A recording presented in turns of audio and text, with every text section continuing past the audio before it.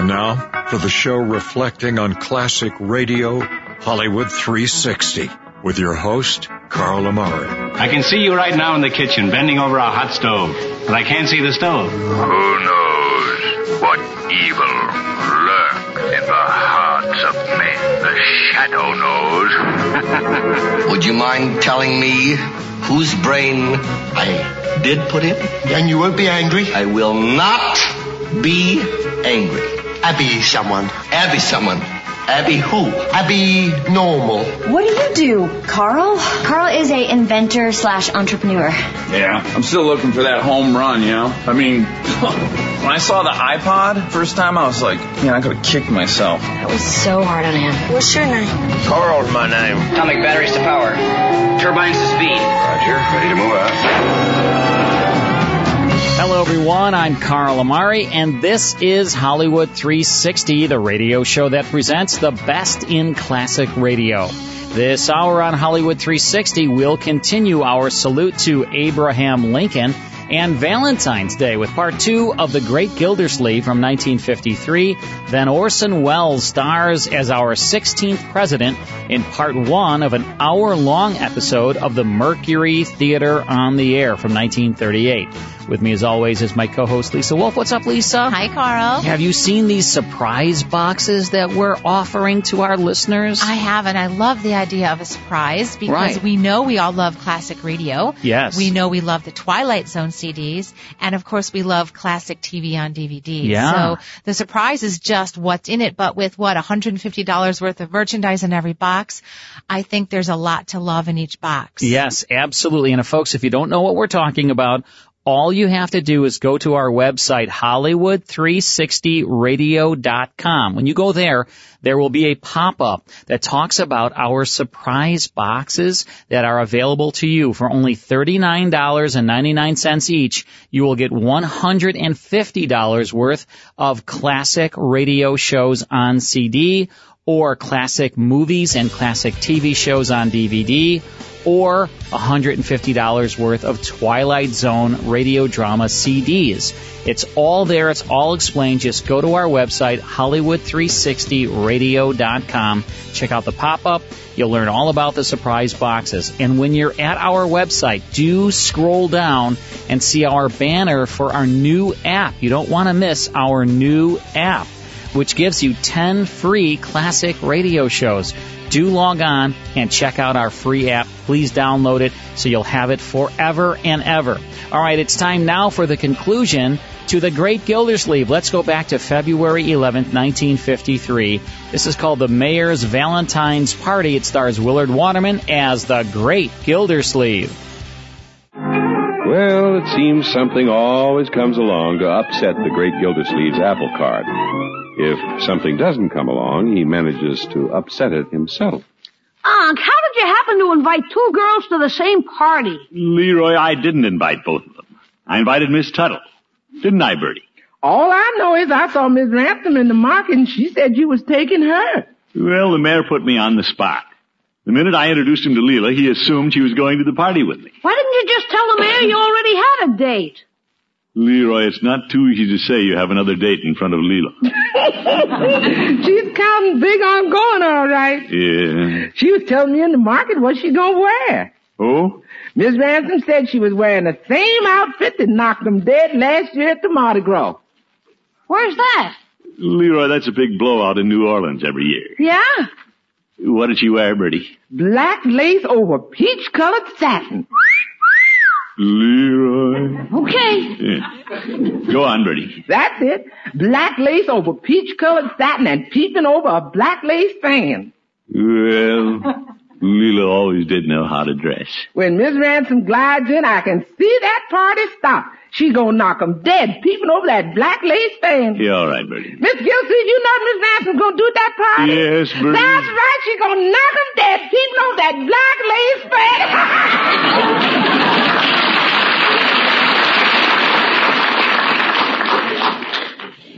There must be some way out of this. Why don't you get smart and get out of town? Don't be silly. I got a good excuse for you. What is it? Tell your girls our Great Dane is homesick and you have to take him back to Canada. Don't be ridiculous. There's only one thing to do. Yeah? Just go over to Leela's and tell her the truth. Truth never hurt anybody. Well, in case the girls don't know that, which hospital will you be in? Leroy.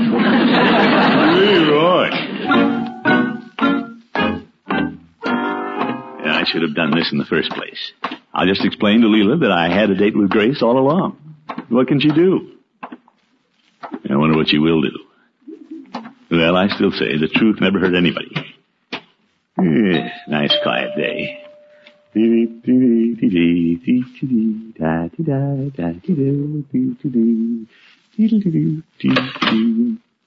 Throckmorton! Hello, Leela. I didn't expect to see you this afternoon. Yeah, I want to talk to you about something. May I come in? For a minute. You're just in time to take me to the beauty parlor. So before you spend the money, let me tell you why I came over. What's happened, Throckmorton? Well, Leela, I can't take you to the mayor's party. Would you mind repeating that? Yes, I would. It was hard enough to say the first time. Well, why this change of heart, I'd like to know. There's no change of heart. It's just that I never did ask you to go to the party. Why, Throckmorton! When the mayor met you in the office, he just assumed I was bringing you. As a matter of fact, I had already made other plans. Who is she? Not that I wouldn't just soon take you, Leela. Or even rather. Who is she? Well, Leela, when I don't take you out, you know who I take out. Yeah, I mean... Throckmorton, I think Grace Tuttle is a lovely girl. Oh, I knew you'd understand. Of course I do. But I wonder if His Honor, Mayor Terwilliger, will. Mayor Terwilliger? Your boss. He's expecting you to bring me to his party. Well, I know he suggested it. And if I were you, I'd consider that a command performance. What? What would the mayor say if he knew you were disobeying his orders and trying to push me out for some other girl? Yeah, but Leela... Oh, I'd hate to see you make a faux pas that might blight your entire career. Oop. Leela, we're just wasting our time talking. Oh? Come on, let's get you to the beauty parlor. Well, there's only one thing left to do. Break the date with Grace. I'll just tell her the truth. Yeah, I'll explain that the mayor invited Leela, and he's expecting me to bring her. I had nothing to do with it. Throckmorton. Hello, Grace. What a surprise. Won't you come in? Thank you. Let me take your hat. No, thanks. I'll just hold it. Grace, I don't imagine the mayor's party means too much to you. You have your good books and all. Well, I'm certainly looking forward to going. Grace, I must be honest with you. I'm sorry, but I can't take you. Oh? I thought it best to come and put my cards on the table. You don't have one up your sleeve, do you? Grace, you know me better than that. Go on, Throckmorton. You're dealing. Well, it just happens that the mayor made arrangements for me to bring somebody else to his party. I had nothing to do with it. I understand how those things can happen. That's all right. Yeah, at least you had the fun of planning to go. Oh, it's just been ducky. I hope this hasn't put you out too much. Oh, not at all. Of course, I've spent my next 6 months' salary for a party dress, but that's all right. Well, maybe they'll take it back. They don't, and worst comes to worst, I can always eat it. Looks like ice cream anyway. Grace, I'm sorry about this. I wouldn't have had it happen for the world. Forget it, Throckmorton. Oh, Grace, you're a brick. I suspect I'm a little batty, too. Well, goodbye. Throckmorton? Yes? Forgive me for being a bit curious, but is the girl you're taking a relative of the mayor's? A relative? Oh, no. Just a friend of the family, I suppose. Well, he just met her. Yeah, I mean... Yes? Oh, what the heck. You'll find it out anyway. It's Leela. Oh, handsome ransom again. She was in my office the other day when the mayor came in. Does she make a practice of visiting your office? You don't know. She just happened in and the mayor assumed I was taking her to the party. Why?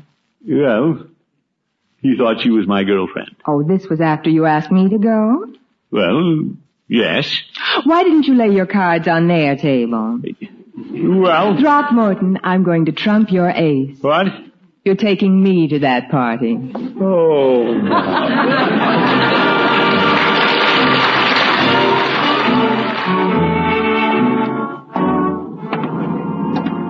Well, in 30 minutes, I'm due at Leela's. The terrible thing is I'm also due at Grace's.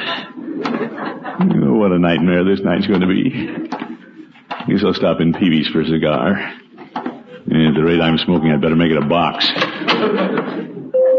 Hello, Peavy. Hello, Mr. Gildersleeve. What can I do for you this evening? More cigars, Peavy. Very well. You've cut quite a figure in that tux. Yeah. Which young lady did you invite to the marriage party? Both of them.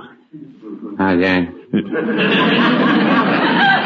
I invited Grace, and then the mayor saw me with Leela and suggested I bring her. What could I do? Well, it's a little late to talk about what you could have done. The point is, what are you going to do? Peavy, this is the worst predicament I've ever been in. You don't say. I explained the situation to both girls, but neither one would let me off the hook. A big fish like you should be able to get off the hook. All right, Peavy. Give me a strong Coke. Very well. If I could just think of some good reason for not even showing up.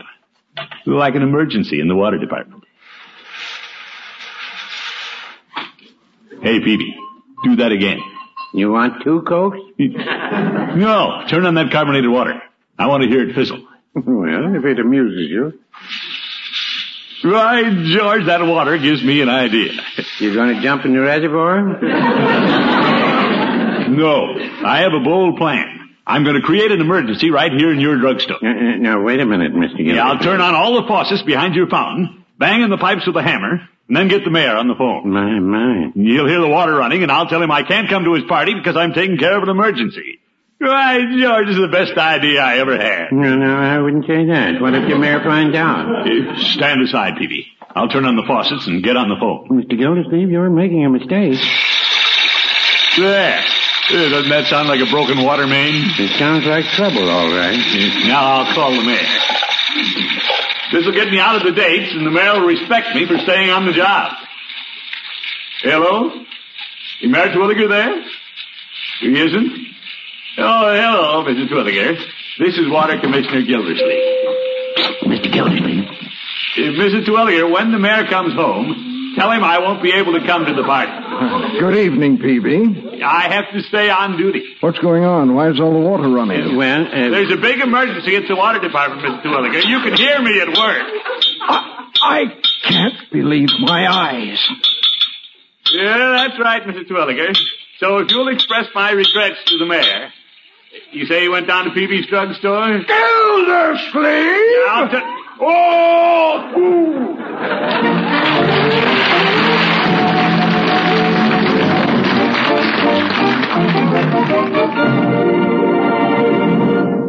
Ladies and gentlemen, this is Boy Scout Week, so it seems a good time to congratulate the many fine American families everywhere who have encouraged the Scout movement to the point where today its membership is at an all-time high.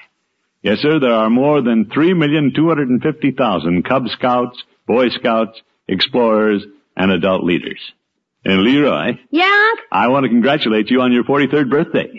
43rd birthday, me? As a member of the Boy Scouts, my boy. This week you're celebrating your 43rd birthday. Oh, sure. Hey, Unc. Yes? We need leaders. Have you ever considered joining the Boy Scouts? After what happened to me tonight, I've even thought of joining the Foreign Legion. What happened to your 2 dates? Well, the mayor found escorts for them. They're probably having a wonderful time. What do you suppose the mayor's going to say to you tomorrow? Not a thing, my boy. No? He said it all tonight. Good night, folks. The Great Gildersleeve is played by Willard Waterman. The show is written by John Elliott and Andy White and is partially transcribed. Included in the cast are Walter Tetley, Lillian Randolph, Mary Schiff, Shirley Mitchell, Stanley Farrar, and Dick LeGrand. Musical composition by Jack Meakin. This is John Heaston saying goodnight for the Kraft Foods Company, makers of the famous line of Kraft quality food products.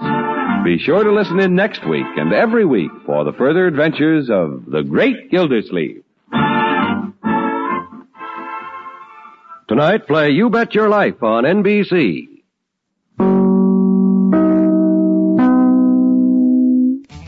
And that's the Great Gildersleeve from February 11th, 1953. Good Valentine's Day show starring Willard Waterman. It's heard on NBC. Let's take a break. When we come back, it's part one of Abraham Lincoln starring Orson Welles on the Mercury Theater on the Air.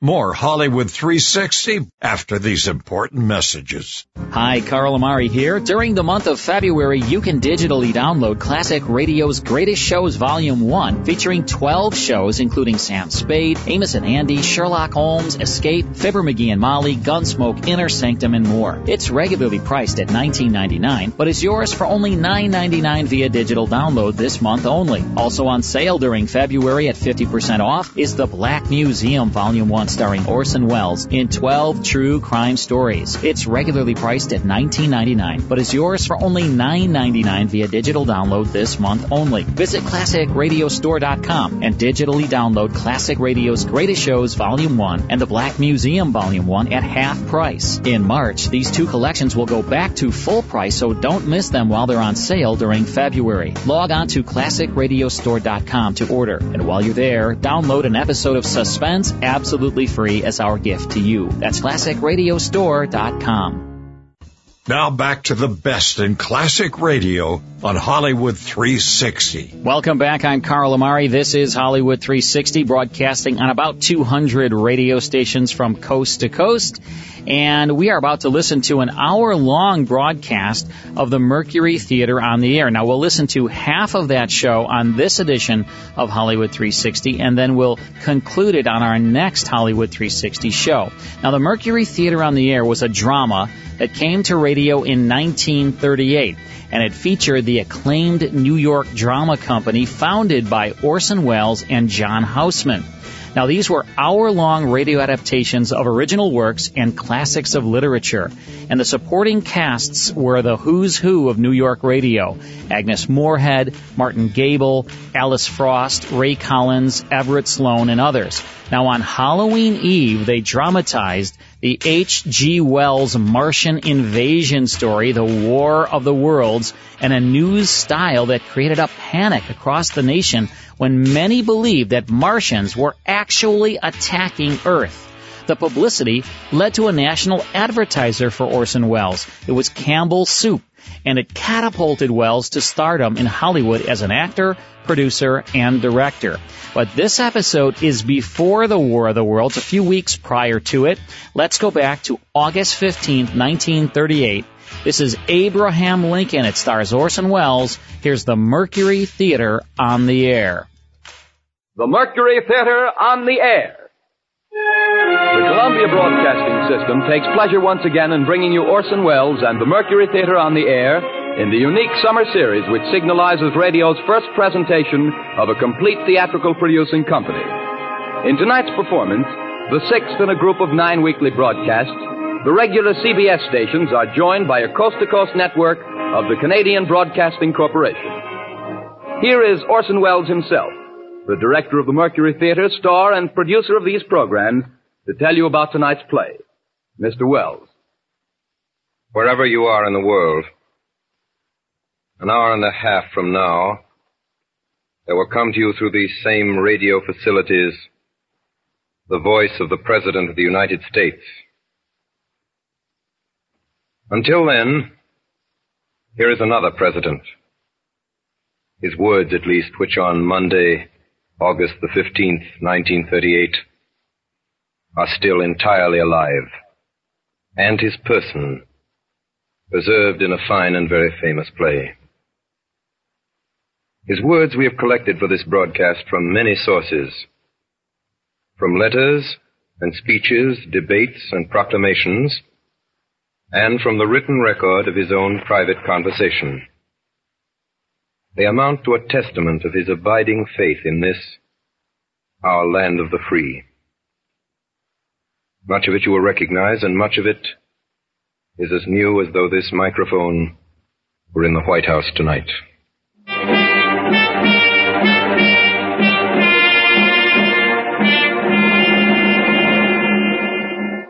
I was born February 12th, 1809, in Hardin County, Kentucky. My parents were both in Virginia, undistinguished families, second families, perhaps I should say.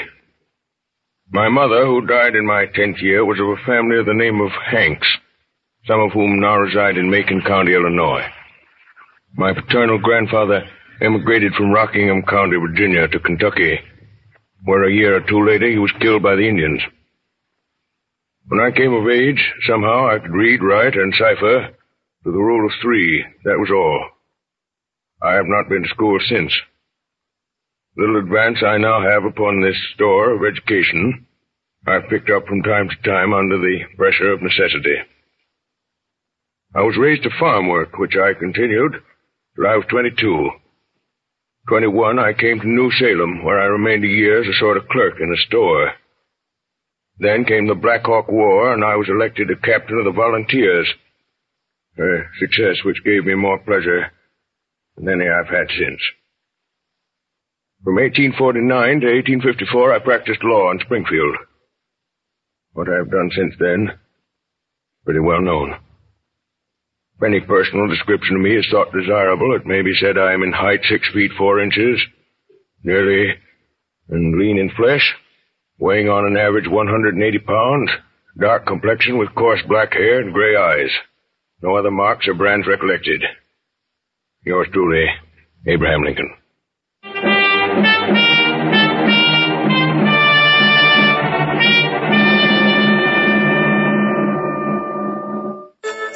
That's the first portion of Abraham Lincoln on the Mercury Theater on the Air. More after these words.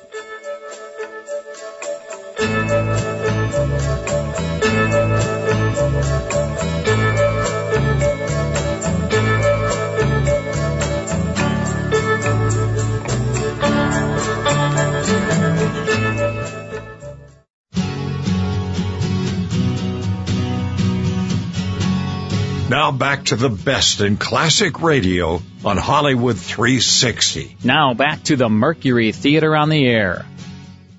Gentlemen, you said this was a great evening for me. It is.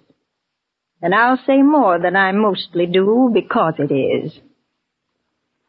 I'm likely to go into history now with a great man. For now I know better than any how great he is.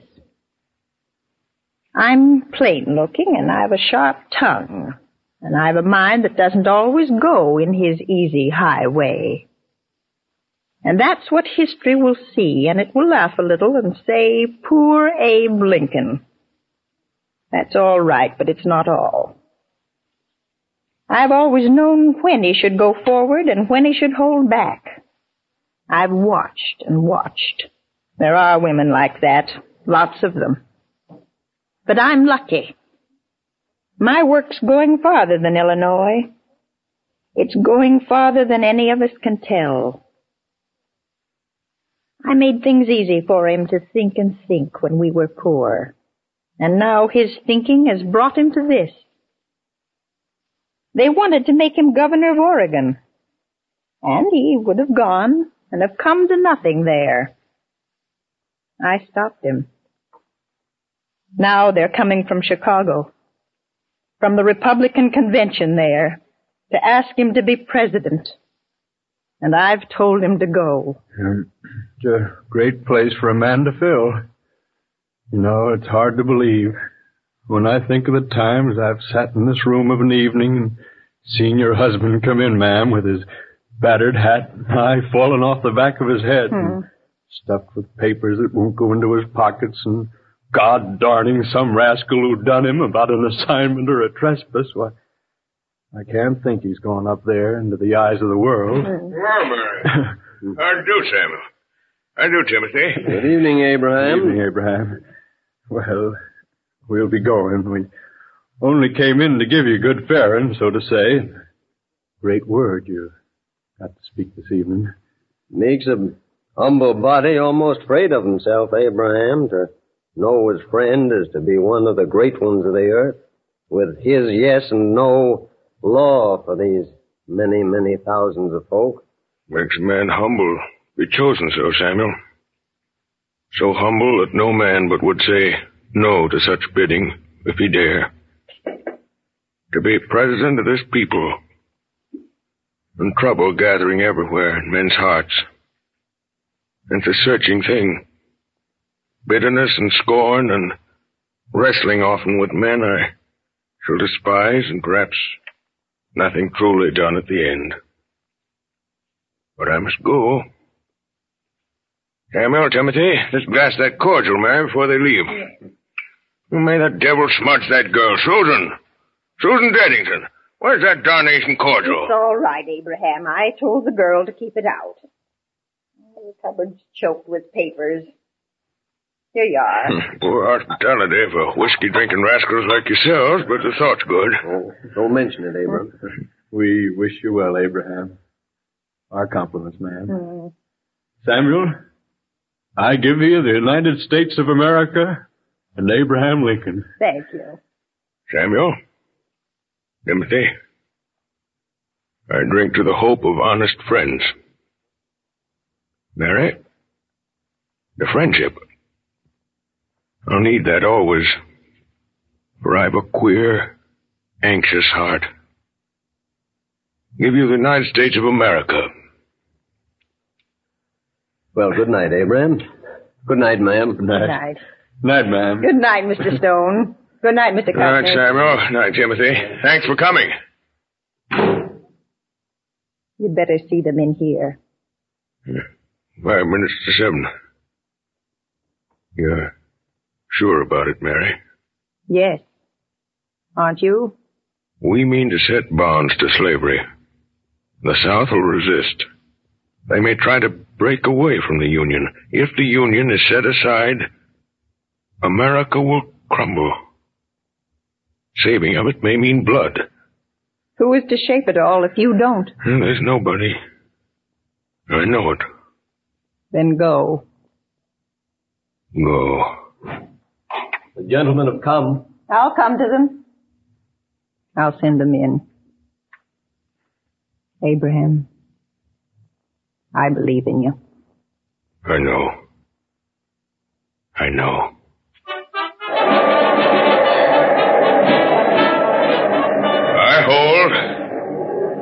I hold that there is no reason in the world why the Negro is not entitled to all the natural rights enumerated in the Declaration of Independence. The right to life, liberty, and the pursuit of happiness. I hold that he is as much entitled to these as the white man, and the right to eat the bread without the leave of anybody else, which his own hand earns. He is my equal, and the equal of every living man.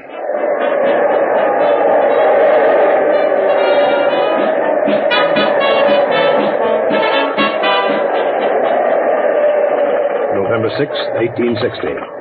Republican Party 180 out of 303 electoral votes. 1,857,000 out of 4,645,000 popular votes. Lincoln elected president.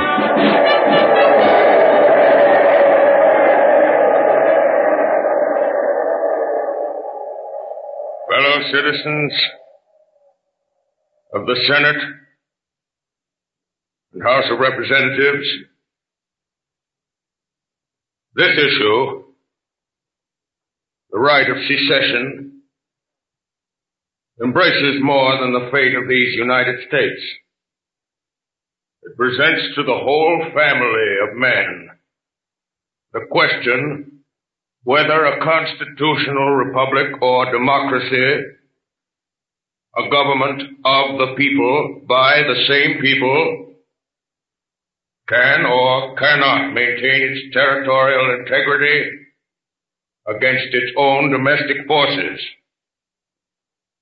It presents the question whether discontented individuals, too few in numbers to control administration, can always, upon the pretenses or arbitrarily without any pretense, break up their government and thus practically put an end to free government upon the earth. Is there, in all republics, this inherent and fatal weakness? Must the government of necessity be too strong for the liberties of its own people, or too weak to maintain its own existence?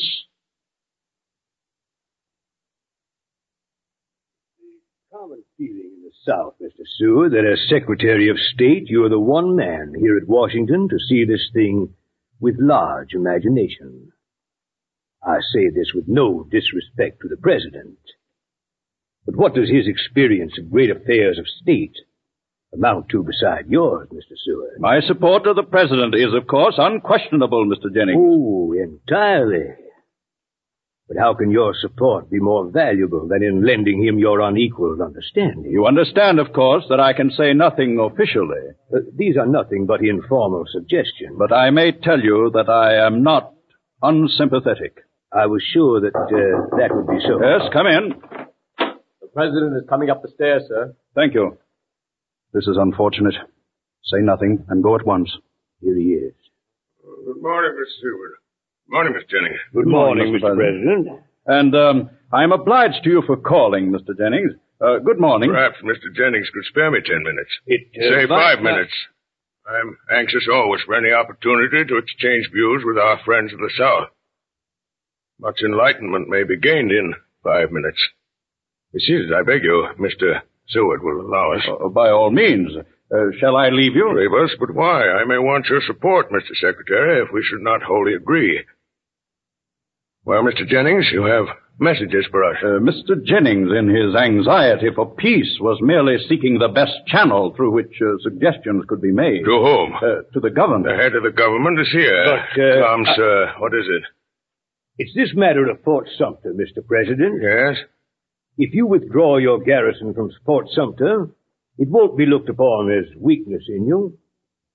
We believe that the South at heart does not want secession.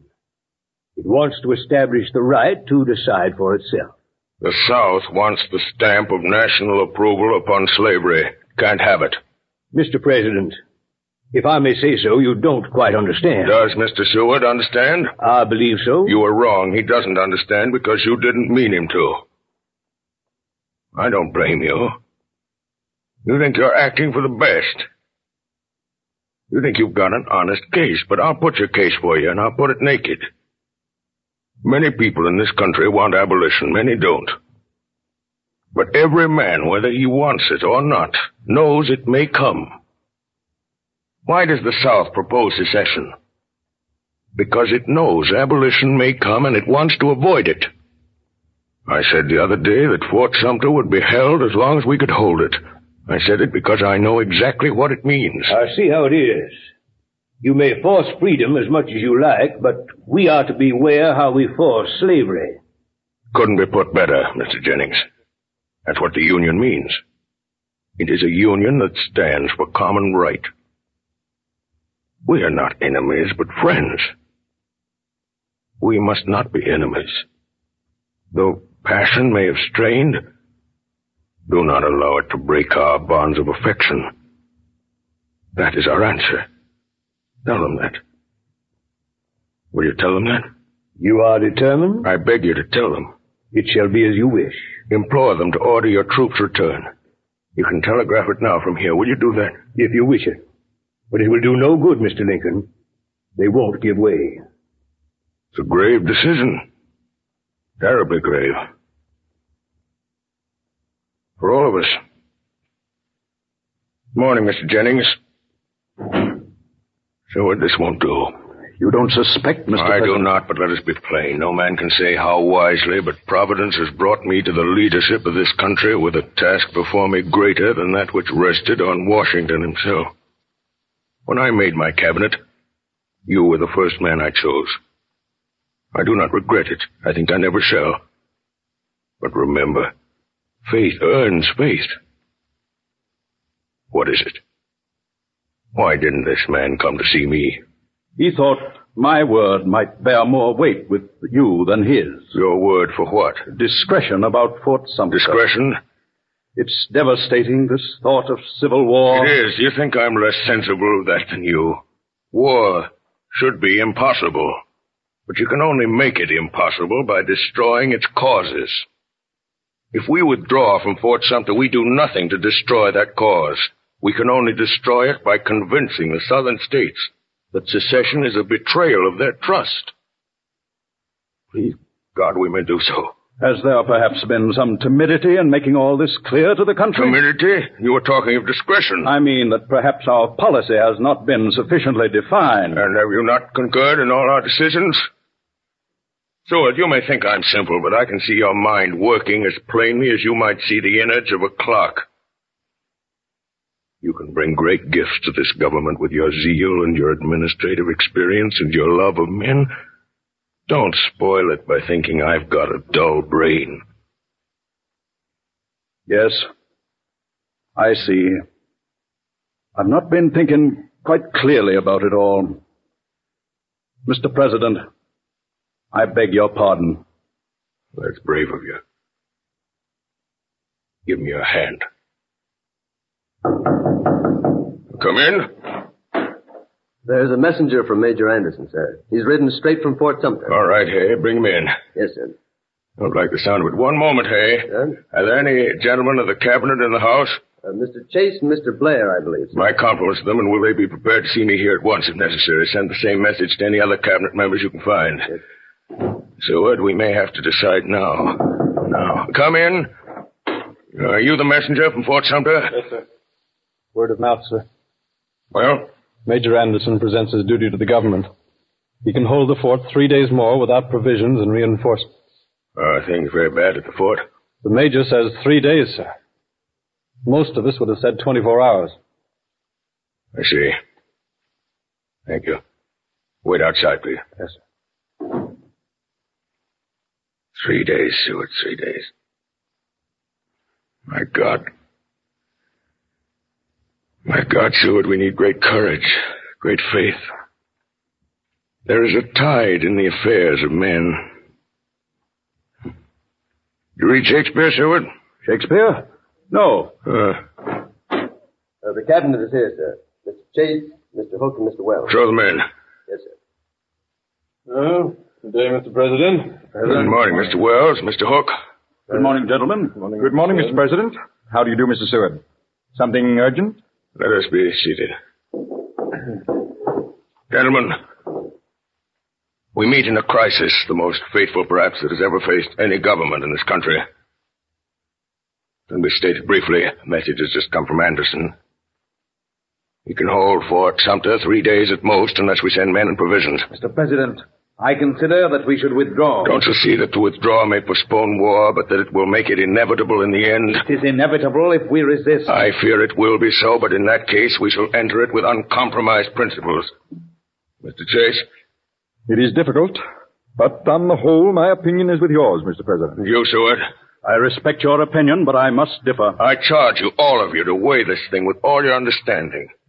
To temporize now cannot, in my opinion, avert war. To speak plainly to the world in standing by our resolution to hold Fort Sumter with all our means, and in a plain declaration that the Union must be preserved, will leave us with a clean cause, simply and loyally supported. I tremble at the thought of war. But we have in our hands a sacred trust. It is threatened. Persuasion has failed, and I conceive it to be our duty to resist. To withhold supplies from Fort Sumter would be to deny that duty. Gentlemen, the matter is before you. For sending men and provisions to Fort Sumter. 3. For immediate withdrawal. 5. Gentlemen, I may have to take upon myself the responsibility of overriding your vote. It will be for me to satisfy Congress and public opinion. Should I receive any resignations? Thank you for your consideration. Will you send in that messenger? Yes, sir. You sent for me, Mr. President? I did. Can you ride back to Fort Sumter at once? Yes, sir. Tell Major Anderson that we cannot reinforce him immediately. We haven't the men. Yes, sir. say that the first convoy of supplies will leave Washington this evening. Yes, sir. Thank you. Whereas the laws of the United States have been for some time past and now are opposed, and the execution thereof obstructed in the states of South Carolina, Georgia, Alabama, Florida, Mississippi, Louisiana, and Texas, by combinations too powerful to be suppressed by the ordinary course of judicial proceedings, or by the powers vested in the marshals by law. Now, therefore, I, Abraham Lincoln, President of the United States, in virtue of the power in me vested by the Constitution and the laws, have thought fit to call forth and do hereby call forth militia of the several states of the Union to the number of 75,000 in order to suppress said combinations and to cause the laws to be duly executed. Fellow citizens of the Senate and the House of Representatives, the war continues, and it continues to develop. That the insurrection is largely, if not exclusively, a war upon the first principle of popular government, the rights of the people. It is not needed nor fitting here that a general argument should be made in favor of popular institutions, but there is one point to which I ask a brief attention. It is assumed that labor is available only in connection with capital. That nobody labors unless somebody else owning capital somehow by the use of it induces him to labor. This assumed, it is next considered whether it is best that capital shall hire laborers and thus induce them to work by their own consent, or buy them and drive them to it without their consent.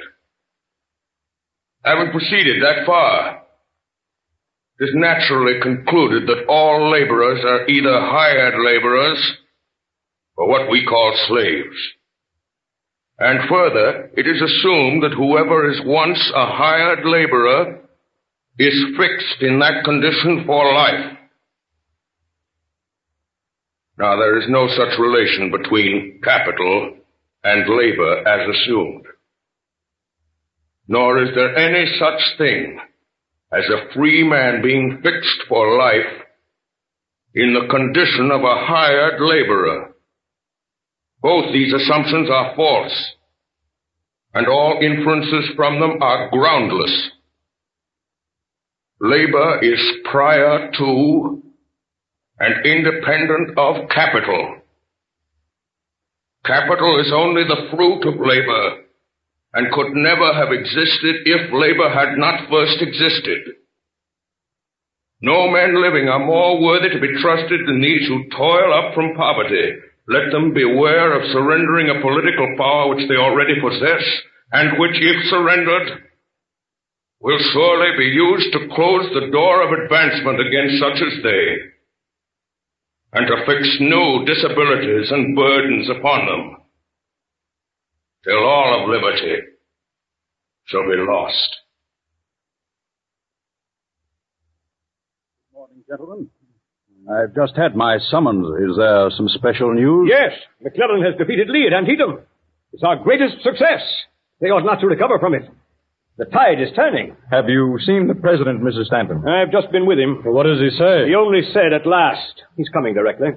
He'll bring up his proclamation again. In my opinion, it's inopportune. I thought we had learnt by now that the president is the best man among us. There's a good deal of feeling against him everywhere, I find. He is the one man with character enough for this business. There are other opinions. Yes, but not here, surely, Mr. Hook. It's not for me to say. There are some who would have acted differently. And you may depend upon it that they would not have acted so wisely, Mr. Hook. I don't altogether agree with the president. But he's the only man I should agree with at all. Is Lee's army broken? Not yet, but it is in grave danger. Why doesn't the president come when we think this news was nothing? I must say I'm anxious to know what he has to say about it all. I shall oppose it if it comes up. He may say nothing about it. I think he will. And that's the first half of the Mercury Theater on the Air, an hour-long broadcast of Abraham Lincoln starring Orson Welles. Also in the cast, Ray Collins, Agnes Moorehead, and Karl Swenson, a fellow Karl, although he spelled it with a K, Lisa. Yeah, that's just not acceptable. No, wrong. No. And that's a sustained show over CBS. Let's take a break, then it's more here on Hollywood 360.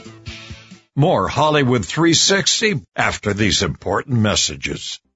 And now back to Hollywood 360 with Karl Amari. Next time, it's the conclusion to this hour-long broadcast of Abraham Lincoln on the Mercury Theater on the Air. Then it's part one of My Friend Irma. That's next time here on Hollywood 360. We'll see you then.